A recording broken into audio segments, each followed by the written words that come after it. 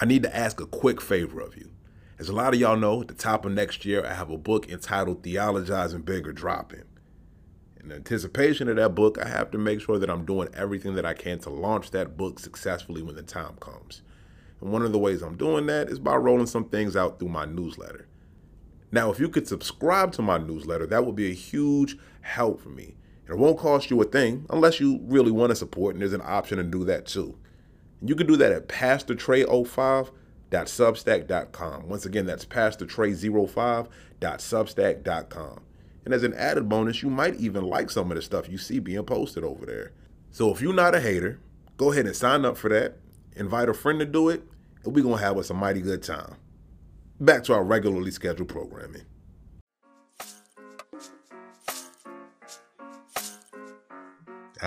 Beloved, I'm Pastor Trey, and you're now listening to the New Living Translation. This is Bonafide Bible Talk, because God speaks my language too, and I'm sure enough about to act like it. Let's go. I ain't gonna lie to you. This is one of the more difficult episodes of the New Living Translation I can remember having to record. And not because of the content of the episode. That part I can handle. This is difficult because of the season that we find ourselves in as a global community right now. So I'm not sure when you're listening to this episode, but I'm recording it about a week and some change after the organization known as Hamas launched an assault in Israel that has captivated the attention of the world, both in the mounting number of casualties that were sustained not only during the assault, but in the wake of that assault, and the level of response that we rightly anticipated coming from the state of Israel and the Israeli Defense Force. Now, I'm not known for getting too overly political in the partisan sense of the word. I think all theology and all religion is, in essence, political in some way. But I don't do a lot of the partisan stuff that you would think of when you think of the word political on this particular show. And I don't envision that changing for this particular episode. But it was important for me to name this because from like a pastoral point of view, I'm always trying to grapple with what people are dealing with and the things that we're feeling and wrestling with as I'm crafting these episodes and the arcs going on here. And it felt weird for me to just do an episode like nothing was happening in the world, even though you might not even be listening to this episode till months or years after this happened. But for those of you who do listen to these episodes as they're released, I did want to acknowledge the tragedy that surrounds us, the things that weigh us down as we're trying to inform ourselves or trying to dodge the information wherever you find yourselves. This is a sticky situation to be. It's easy to feel despair in times like these. I'm not here to invalidate that emotion. But one of the things that I always aim to do is make sure that whatever discussion I'm holding, whatever theology I might be sharing is somehow relevant to the lives that we live. And as I was thinking about this, over on my Substack, once a month, I have a monthly Ask Me Anything post that goes out. And we get all sorts of questions. And this question could have been one that was sitting with someone for a while. It could have been a response to what we've seen in the news, but it really sat with me. Somebody asked me, I'm going to read the question. He said, "Do you ever question whether God exists? If so, how do you keep the faith?" I thought that was an important question to wrestle with, even in public or out loud. So I answered, I have in the past, and much of the work that I do now is the outworking of that question.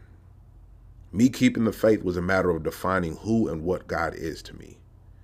I believe John when he said that nobody has ever seen God, but that God is love in 1 John chapter 4.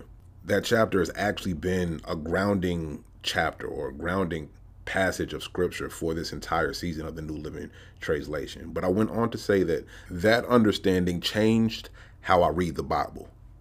Now I see God whenever and wherever I see love.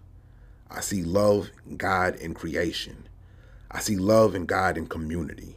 and I see love in God embodied in Christ. That's how I keep the faith. I understand God as love, and I still believe in love. In articulating that, I was able to crystallize something that I've long felt but haven't put in these words. You see, I've long maintained that there is no Christianity, that there are Christianities, that there are lots of people who use the same stories and the same scriptures, but are ascribing different meaning to them, different significance to them, that we're all Christians, but that not all Christians are practicing the same religion. We don't all view the world the same way, even if we're using similar language and similar stories. And I say all of that to say that in typing that out and wrestling with that question and trying to figure out where I find myself in the world that we live in today, I realized that love is my religion. Sounds convoluted, but I want y'all to meet me in a passage that a lot of y'all have already heard about. But this episode, we're going to have some bona fide Bible talk about 1 Corinthians chapter 13. Let's get into it.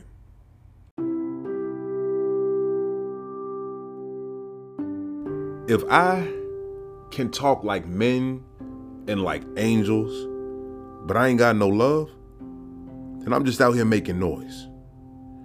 If I can see the present and the future play out as clear as day, and I can peel back all the deepest mysteries, and I know everything. If I got enough faith to move mountains, but I ain't got no love, I ain't got nothing. If I give away everything I got and I put my body on the line, then I can brag about it. But if I ain't got no love, then it don't do no good. Love takes time. It's gentle. Ain't no envy in love. Love don't brag or blow your head up. It don't act raggedy. It don't look out for self. It don't fly off the handle too easy. It's not keeping a list of beefs. It don't take pleasure in being grimy, but it celebrates keeping it real. Love puts up with a whole lot. It trusts a whole lot. It hopes a whole lot. It makes it through a whole lot. Love don't fail. If there's visions and revelations, they'll stop one day. Spiritual languages, they fade away. Someday, knowing a whole bunch won't even matter, because we can only know part of what there is. We can only catch partial visions. But when all of perfection is realized, we done with all that partial stuff. When I was a kid, I talked like a kid. I thought like a kid. I made decisions like a kid. When I got grown, I stopped doing kid stuff. Right now, our vision is cloudy. But someday we gonna see in high def, face to face. Right now, we only know parts of stuff. But someday, we gonna know the whole truth. Just like it knows all of us. But three things live forever: faith, hope, and love. And the greatest of them is love.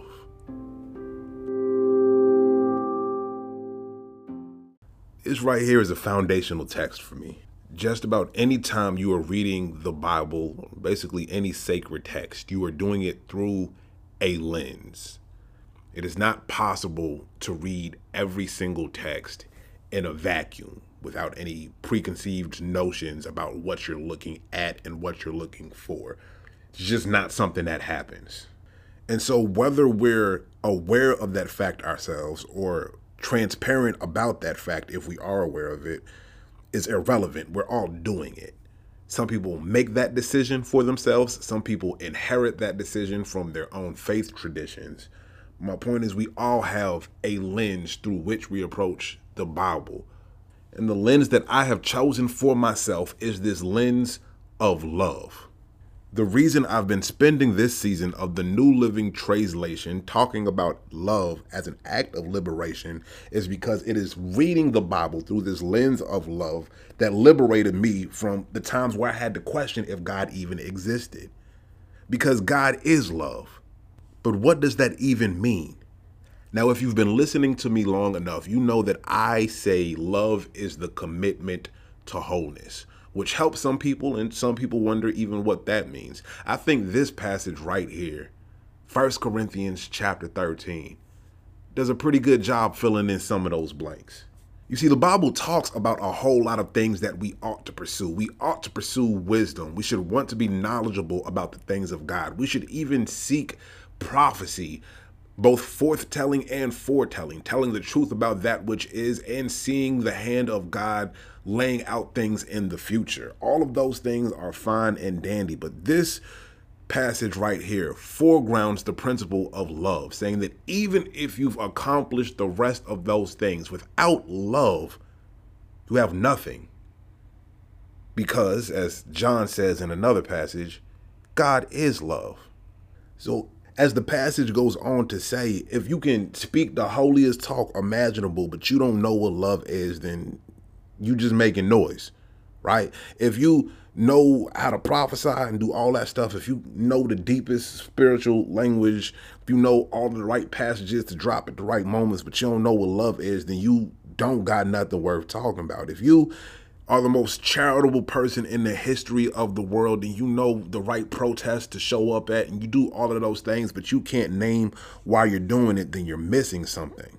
The passage goes on to articulate as best as possible what love is. It says that love doesn't give up, like it never fails. It looks out for other people more than yourself to an extent, which worries me sometimes, because does that mean that love leaves you susceptible to abuse? And the ugly answer is yes. Love can get you used, but if enough people are in community with other people who understand what love is, then we don't even have to worry about that in the most ideal of circumstances.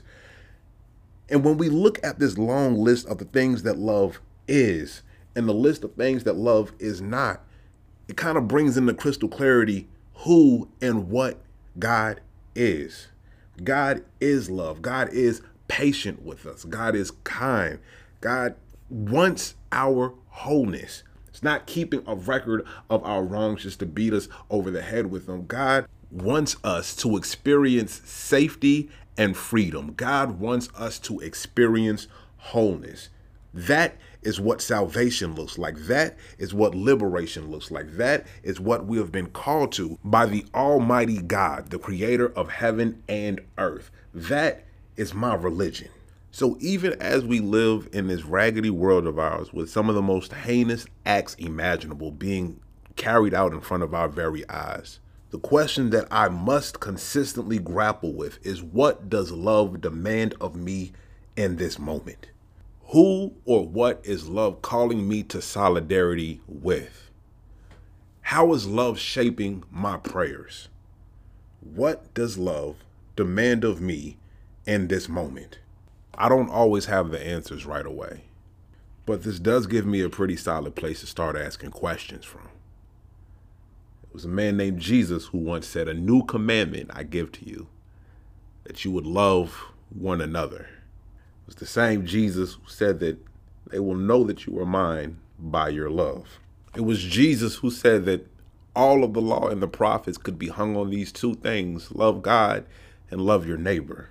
And so, as Jesus issues what we have come to acknowledge as the Great Commission, to go and make disciples of all nations, I think it's fair to wonder if that was a command to show the world what love looks like. Let me pray with you.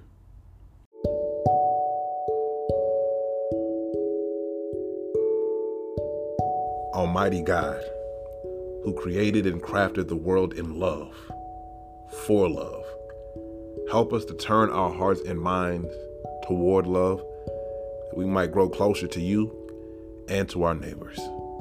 In Jesus' name, amen.